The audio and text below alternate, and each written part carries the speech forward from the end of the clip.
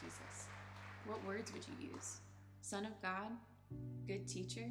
Miracle worker? Historical figure? There are lots of ideas and words out there that people use. But what if we went straight to the source? What did Jesus say about himself? In the Gospel of John, there are 7 famous statements that Jesus makes about himself. They speak to both his character and his mission. I am the bread of life. I am the light of the world. I am the door. I am the good shepherd. I am the resurrection and the life. I am the way, the truth, and the life. I am the true vine. Come and hear for yourself who Jesus is and what he came to do.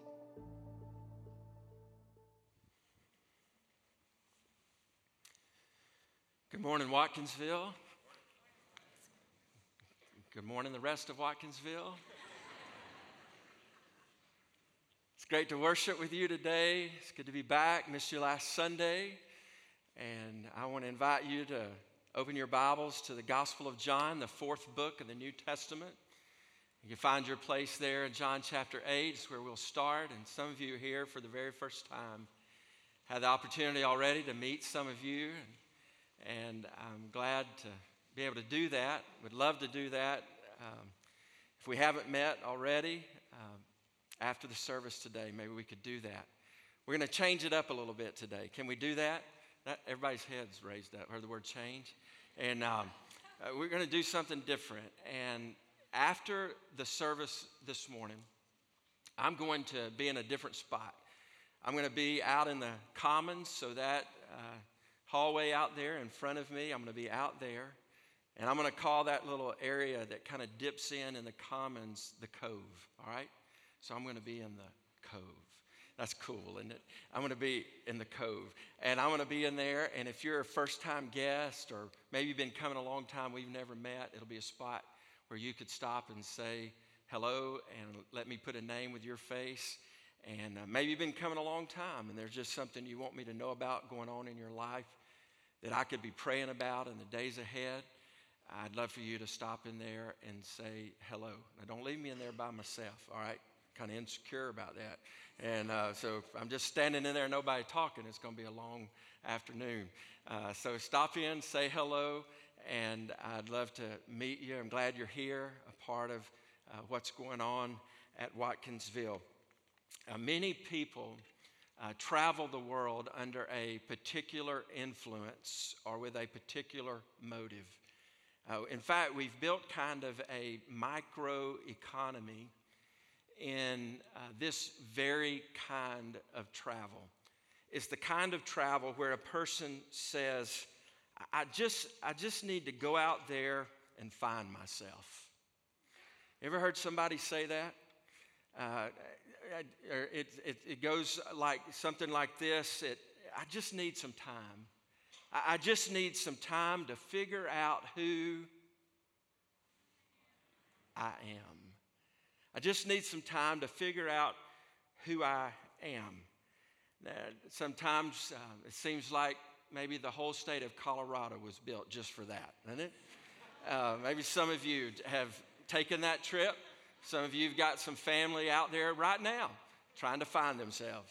I always wonder if somebody wakes up in California and says, Mama, I need to go to Bama. I got to find myself. You know, do they come east? I'm from Alabama, so I can make jokes like that, all right? And so I just kind of wonder how it goes back and forth. One of the rich truths about Jesus Christ is that he never went through a time where he was trying to find himself. There was never a time where he needed to get away, where he would say, hey, Mother Mary, I got to go find out who I am. In fact, you read through Scripture and you find out that even at the age of 12, he got separated from his parents and they didn't know where he was. And they go back and they find him in the place of worship. And at 12 years old, Jesus says, did you not know I needed to be about my Father's business? You say, well, what about that time in the wilderness? I mean, he went out to the wilderness and spent in 40 days. And he did 40 days and 40 nights fasting, not eating. You read the story and you take it from start to finish, and it doesn't look like somebody who's trying to find himself. It looks like somebody who knew exactly who he was. And by the time it was over, he had demonstrated to the enemy, Satan himself, that at his physical weakness, he was stronger than anything Satan could bring to him. He knew who he was.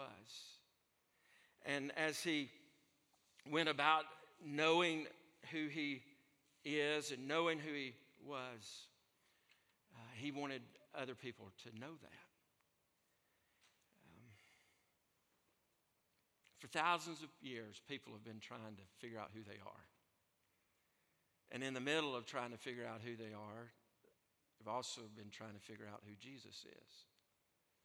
Jesus is not just a person that lived and was forgotten and died and was forgotten, but still 2,000 years after that historical event of his birth and death and resurrection, people are still trying to figure out who he is in the midst of figuring out who they are. Maybe that's who you are today. You're not in Colorado, you're in Watkinsville, you're in a church, maybe even surprised that you're here, or maybe you've been coming for a long time. And imagine some of you are right at the point of retirement, or you're already in retirement, and think about you've given your life and a career for years and years and years, devoted to a company or devoted to a certain profession, and now you're here with some freedom approaching, maybe some resources, or you're in the midst of it and you're trying to figure out, who am I? And who is Jesus anyway? And maybe you're a teenager and just you're thinking, here I am in my teen years, and I've been in church all my life, and I've heard about this Jesus. I've done this church thing, but really when it comes down to it, away from this building, who is Jesus? And probably some college students. It was just like me. In college, maybe you had some exposure in high school, maybe some exposure to Jesus Christ. Childhood, some exposure to Jesus Christ. But in college, like so many in this room, you have to say, it's time for my parents' faith. It's time for me to figure out if my parents' faith is going to be my faith. Is the Jesus who they claim to believe in the Jesus that I'm going to believe in? Is that who I'm going to surrender my life to? And you may not even be asking those questions. You may not be making those blatant of statements, but in your lifestyle and decisions and choices you're making, if you kind of study that a little bit, the reality is that the very life that you're living is a question of who is Jesus anyway. And so for the next 7 weeks, we're going to look at these 7 statements of who Jesus claimed to be. The Gospel of John has some characteristics about it that are consistent from start to finish. And throughout this 4th book of the Gospel, you see Jesus surrounded by crowds at times. You see Jesus surrounded by the Jewish people at times. You see Jesus alone with just his disciples at times. There are times when he's with his family. And here's a strange thing. Here's something that is really obvious in the Gospel of John. The crowds, the Jewish people, his own family members, the disciples, they spent a lot of time telling Jesus who he was. They were trying to figure out who he was, and they would say, Jesus, you're demon possessed. That's what you are. They said that. They say, Jesus, you're a Samaritan. Or they say, his brothers went to get him one day, and I remember several years ago, I preached a message in the chapel called My Crazy Brother. And it was a sermon as if I was James, the brother of Jesus, before James believed. Because they actually came to get Jesus, and they were kind of like apologetic, saying, we're going to take him home. He's kind of not right in his mind. And all of these times, they would say things like this. Isn't that Mary and Joseph's son? Isn't that the carpenter's son? They were trying to assign to him who he was. And if I had to put a tagline on this sermon series, I'd call it I Am, and I would say this: seeing Jesus for how he saw himself. Not you telling him who he is, or not me telling you who he is, but who did Jesus say that he is? And all of this trying to assign who he is and explain what he was about and what he was doing came down to kind of this explosive question. Not explosive in its impact, but just like it erupted from the crowds. It erupted from the Jewish people. It's in John chapter 8, and in verse 53, John chapter 8, the crowd's trying to figure out who he is, tell him who he is, tell him he's got a demon. And then all of a sudden, here's what they say, John 8:53, are you greater than our father Abraham, who died? And the prophets died. And then here's the question that just exploded out of them. Who do you make yourself out to be? Who do you make yourself out to be? And it has the feel there of just almost, I just wonder if there was like this moment of silence. And somebody, maybe even the crowd, is looking at the person who actually said those words and like, are you serious? You just asked that? And the next words in our translation here is Jesus answered. I feel like, I don't want to read too much in this, but it just kind of feels like this thing where Jesus would have been like, smile on his face. I thought you'd never ask. You've been telling me all along who you thought I was, and now you're asking me who I am. I'm going to tell you. Jesus answered, verse 54, if I glorify myself, my glory is nothing. It is my Father who glorifies me, of whom you say he is our guide, but you have not known him. I know him. If I were to say that I do not know him, I would be a liar like you. That's just raw, isn't it? I mean, it's just so raw. It's just like he's saying, I could say I don't know him, but I'd be lying. I know him. If I were to say I do not know him, I'd be a liar like you, but I do know him and I keep his word. Your father Abraham rejoiced that he would see my day. He saw it and was glad. So the Jews said to him, you are not yet 50 years old, and have you seen Abraham? Jesus said to them, truly, truly, I say to you, before Abraham was, I am. What was their response?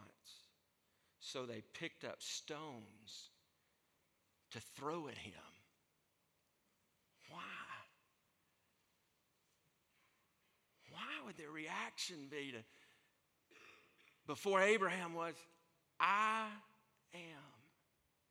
Because what Jesus had just done was that he stepped out of the New Testament back into the Old Testament, and he basically declared to them, the God of the Old Testament is the God of the New Testament, and he is standing right in front of you. I am. You see, in the history of the Israelite people, when they heard that phrase, when they heard a person identify themselves as I am, every history lesson, every Sunday school class, so to speak, they had ever had of learning the law and the history of their ancestors and their fathers in the faith came rushing back to their mind, and they realized that the guy standing in front of them had just identified himself as God.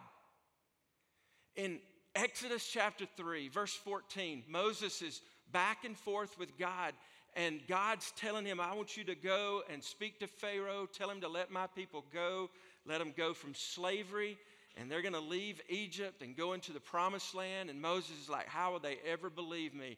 Why would they believe on my authority? If I say that, they're not going to, what authority do I have? And God says to Abraham, Exodus 3, you go and you tell them that I am sent you. And it was Yahweh. It was the name of God. It was God in the Old Testament saying, the voice of heaven, God himself is speaking. That's who the authority is. And when Jesus said to them before Abraham was, I am, their reaction was to throw stones at him because they saw a man who was claiming to be deity, claiming to be God. I don't know if we can get the impact of that. You think about big moments in history for your life. Imagine walking up to a man today and say, hey, are these your boys? They say, yeah. I say, they look like twins. Yeah, I got twins. Well, what are their names? Say, well, his name's Herschel and his name's Walker. I imagine 20 years from now, maybe somebody, you walk up and you see somebody say, those your boys? Yeah. Twins? Yeah. What's their name? Well, his name's Bennett and his name's Stetson. And in their mind, it'd just be like this. You know what? If it's one of you, you're going to be like, hey, let me just tell you, I was there. All right? I was there. I saw it. And it just comes, all this history comes rushing back to your mind. When Jesus said, I am, they're like, whoa. He takes that identifier of who he is, and with confidence over and over and over again in the book of John, he tells people who he is. And as he tells people who he is, he doesn't stop there. He gives an invitation, and it's the same invitation to you today. And it's the invitation to believe him, to believe that he is who he claims to be, to believe that Jesus is God. And here's the result of that.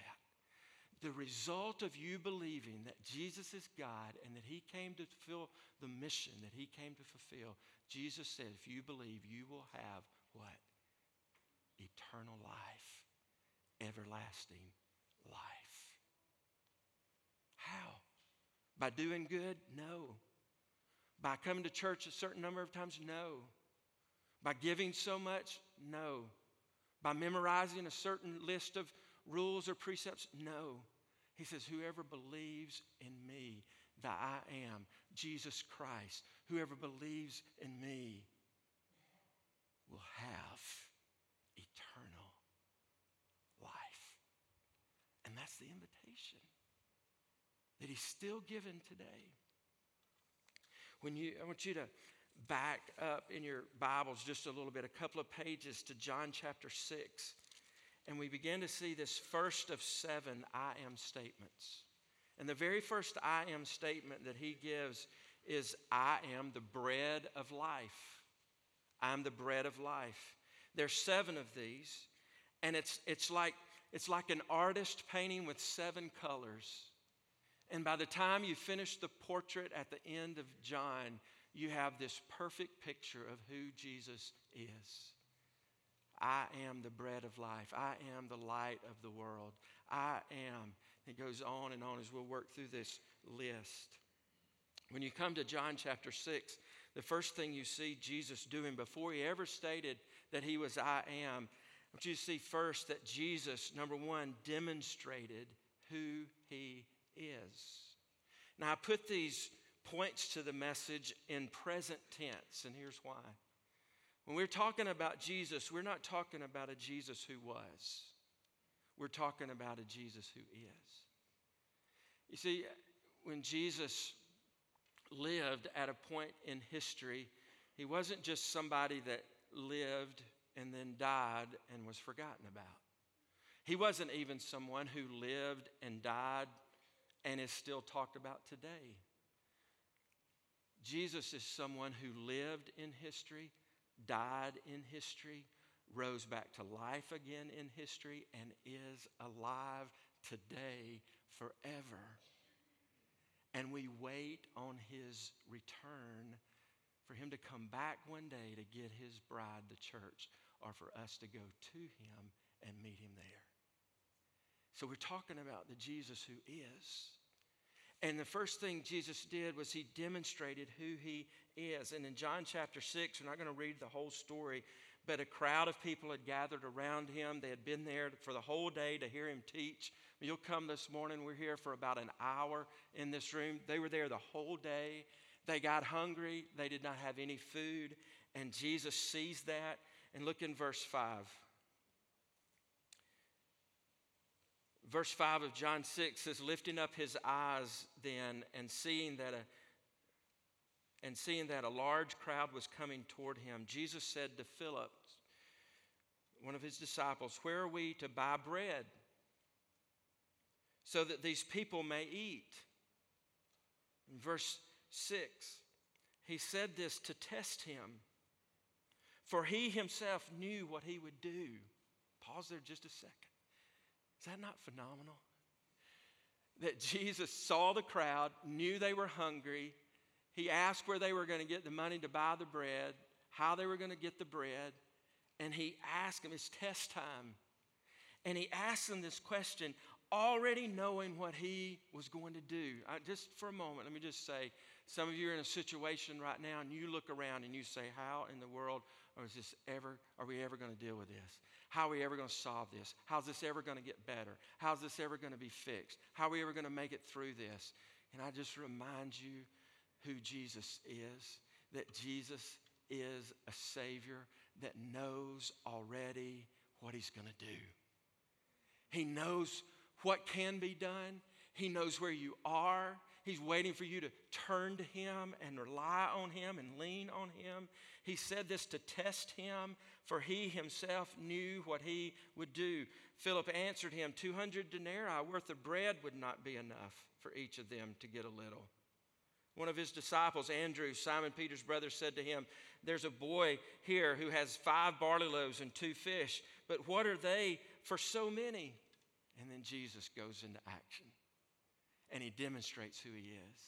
And he has the crowds. He said, have them all sit down. And they sit down in groups. And he takes the bread and he takes the fish and he breaks them into pieces. He gives thanks to the Lord for what has been provided there. And he just breaks it and breaks it and breaks it. And they distribute it till they get to a point where it says, and they were all satisfied. But it doesn't stop there. So they're all satisfied. Then they gathered up 12 basketfuls of leftovers. And in this moment, Jesus he's doing this miracle. He's performing a sign, S-I-G-N. We talk about the 7 I am statements of the Gospel of John. Another theme, another thread that runs through the Gospel of John are not just the 7 I am statements, but running through the Gospel of John also is this thread of 7 signs that demonstrate who Jesus is, that demonstrates that he's God and the Messiah. The first one was him changing water to wine at the wedding. And it just goes on. This is one of the signs he performed, breaking the bread, feeding the crowd, and there being abundantly more left over than what they needed. When they're looking at this scene of Jesus, they're asking Jesus, what is going on here? What is all that's happening here? And I'll remind you that this wasn't the first time that Jesus or God had fed the thousands. All the way back again in the Old Testament, when the children of Israel had left Egypt's slavery, and they were in the wilderness for 38 years every day. 38 years, God's just providing manna for their everyday life.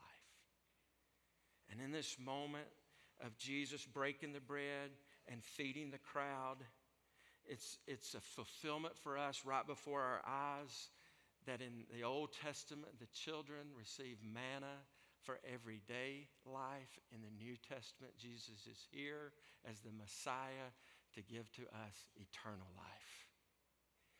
And he does this demonstration. And then out of that demonstration, he declares who he is. Look at verse 25. John chapter 6, verse 25. It says, some of the people of Jerusalem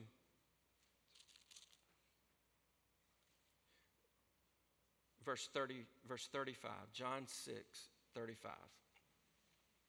Jesus said to them, I am the bread of life.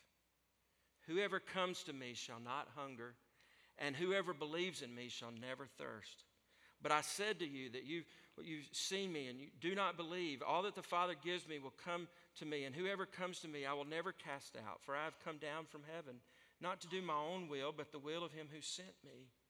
And this is the will of him who sent me, that I should lose nothing of all that he's given me, but raise it up on the last day.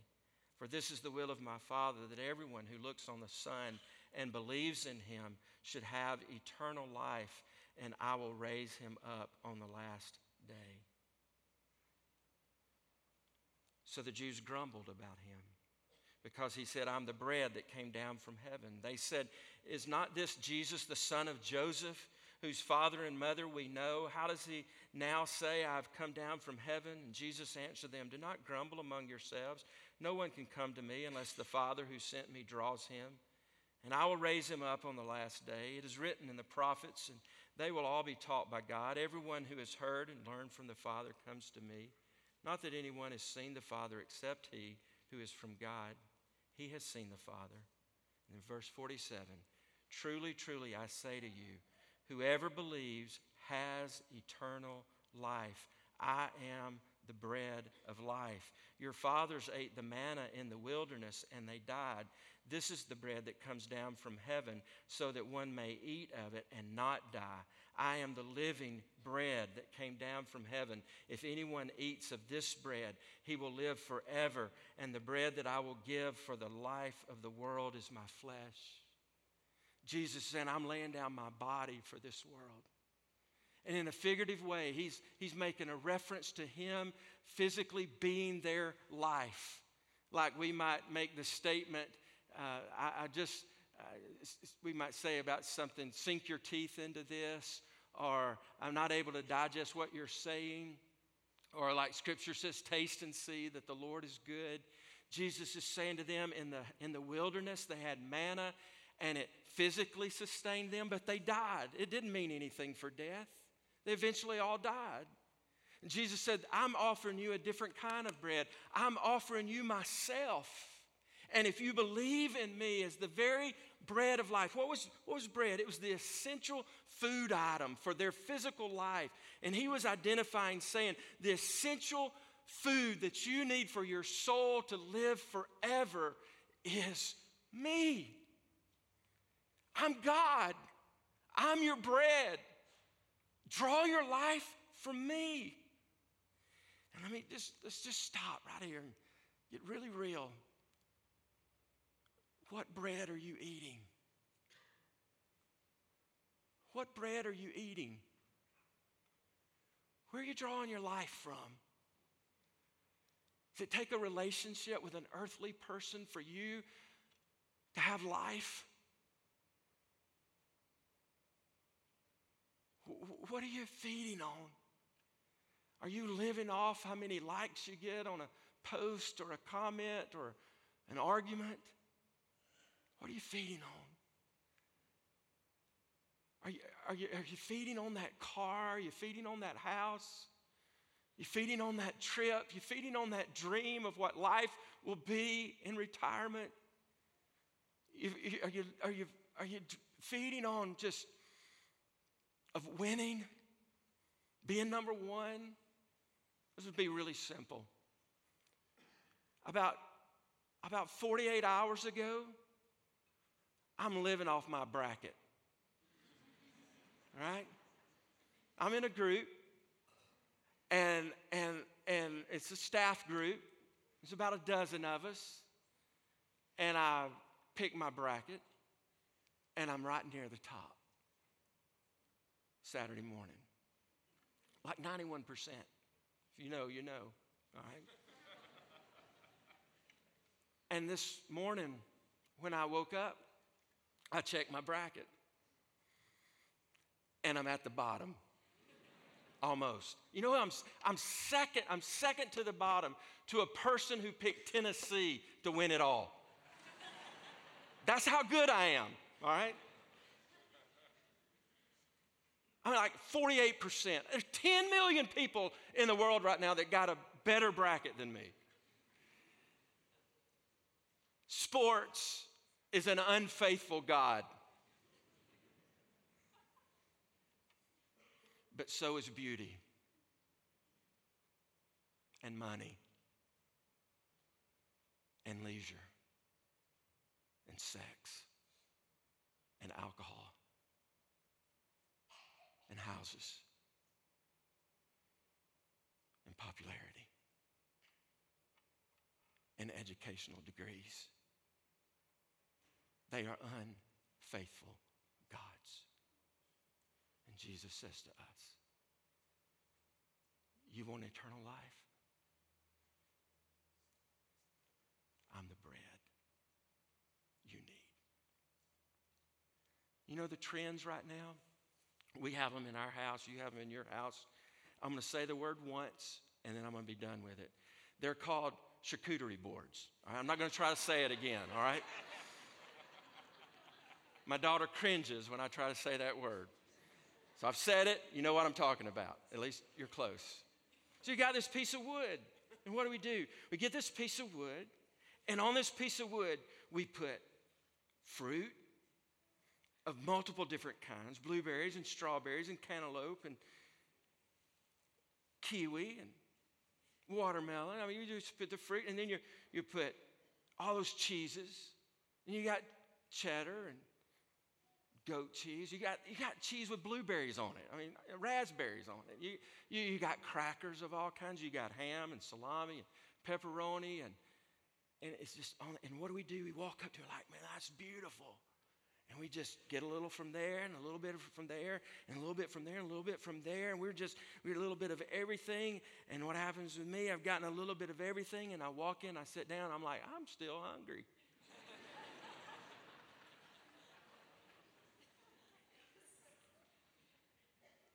The world sets out in front of us that kind of board. And the world offers to us something to dab a little from here, dab a little from there. Oh, that looks good. That looks filling. Oh, that looks satisfying. That's really what I want. And we walk away and we sit down in life and we say, you know what?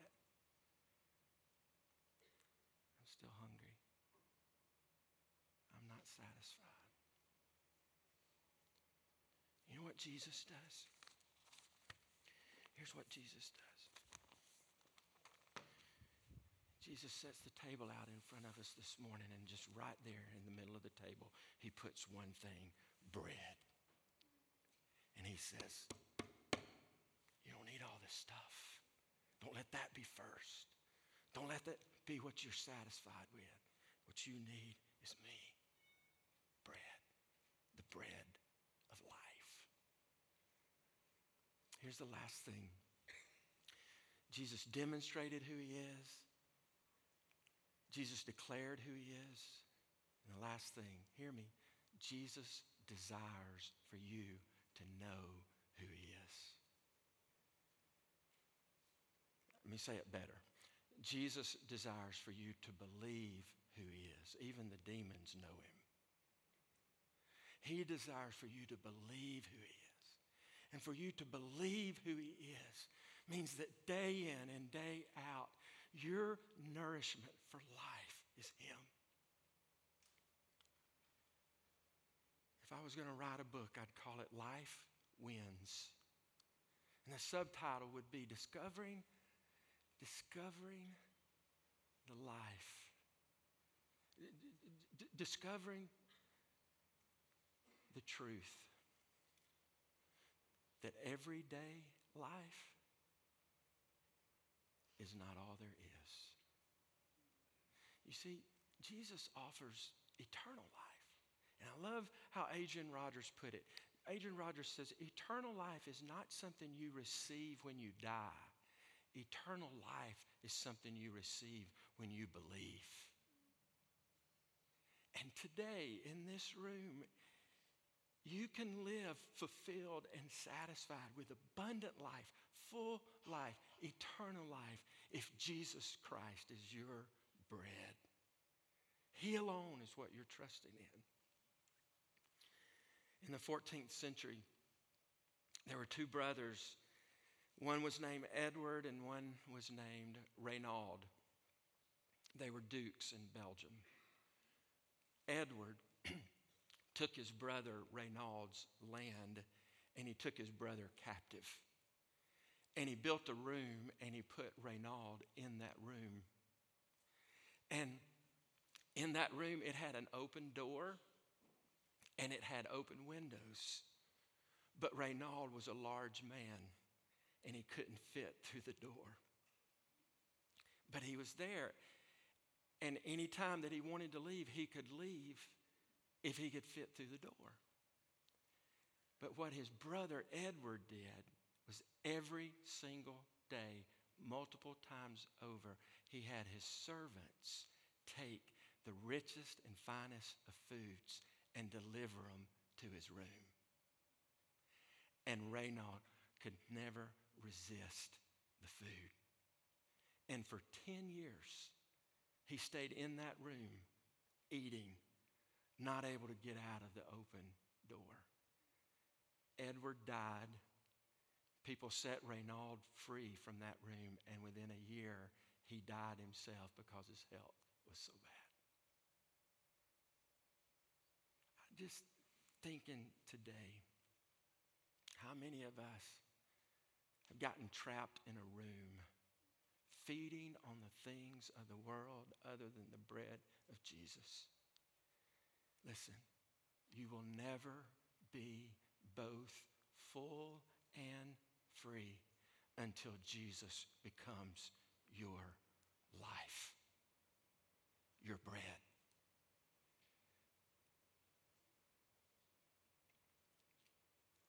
Let's pray together. Heads bowed. I'd like for some privacy here. Nobody looking around. You'd say to me, Pastor, my head's bowed. I believe. I believe Jesus is my bread. I know it. It's true. But truth is, I've been dabbling on the board of life. And if I'm honest with you today, Pastor, I need to come back. I've been finding my hope and my joy in things other than Jesus. I want to pray for you. I want you to have this movement of response so that you could just kind of drive it down. And so just in this room, I'm just asking with the heads bowed, just a raised hand. That's it. Just a raised hand. Hey, I need to come back. Just slip your hand up, okay? Keep it up. Slip it up, okay? All over the room, okay? To my right over here, right side. Anybody on this side? Just slip your hand up. Anybody in the room? Right. So I need to come back. Yeah, okay, hands down. Now I want to ask you in this room today, you might say, Jesus has never really been my bread. Maybe you've known about him, known of him, know of him, but never believed in him. Never stopped trusting in what you're trusting in for joy and hope and life after death. You're trusting in other things. But today you would say, alone, the first time I'm saying, Jesus, I want you more than anything else. I want to live for you. I believe you died for me to pay for my sins. I'm trusting you, Jesus, as my life. I wonder if you just slip up your hand in the room right now. I want to see you. I want to pray for you. Just slip your hand up in the room. Keep it up. Keep it up for just a moment. Let me see you. Okay. Just keep it up. Anyone else in this room? Okay. All right. Father, before you today, more important than in front of me, in front of you, some hands have been lifted in this room. Hallelujah. I pray for those that are saying, I need the bread of Jesus once and for all. I pray, Lord, that would be, you hear their hand as their testimony. They're saying, I believe Jesus died for me. I believe. And you say in your word that whoever calls on the name of Jesus will be saved. I pray you would flood their hearts with assurance. I pray you'd give them the boldness to tell somebody about it. I pray they would have the courage and boldness from your Spirit to go public with their faith. And Father, I pray for my brothers and sisters in Christ who today you've intervened in their life. And you've stepped in and you're calling them back. I pray, Lord, that they'd repent, turn from the things that have been luring them away from you. Today would be the start of a new diet. Today would be the start of feeding alone on you first and foremost for their hope, for their joy, for their life. Would you do eternal work with your words today? Let's stand. And just for a moment, we're going to sing this truth that it's Jesus, only Jesus. Let's worship, and then we'll go.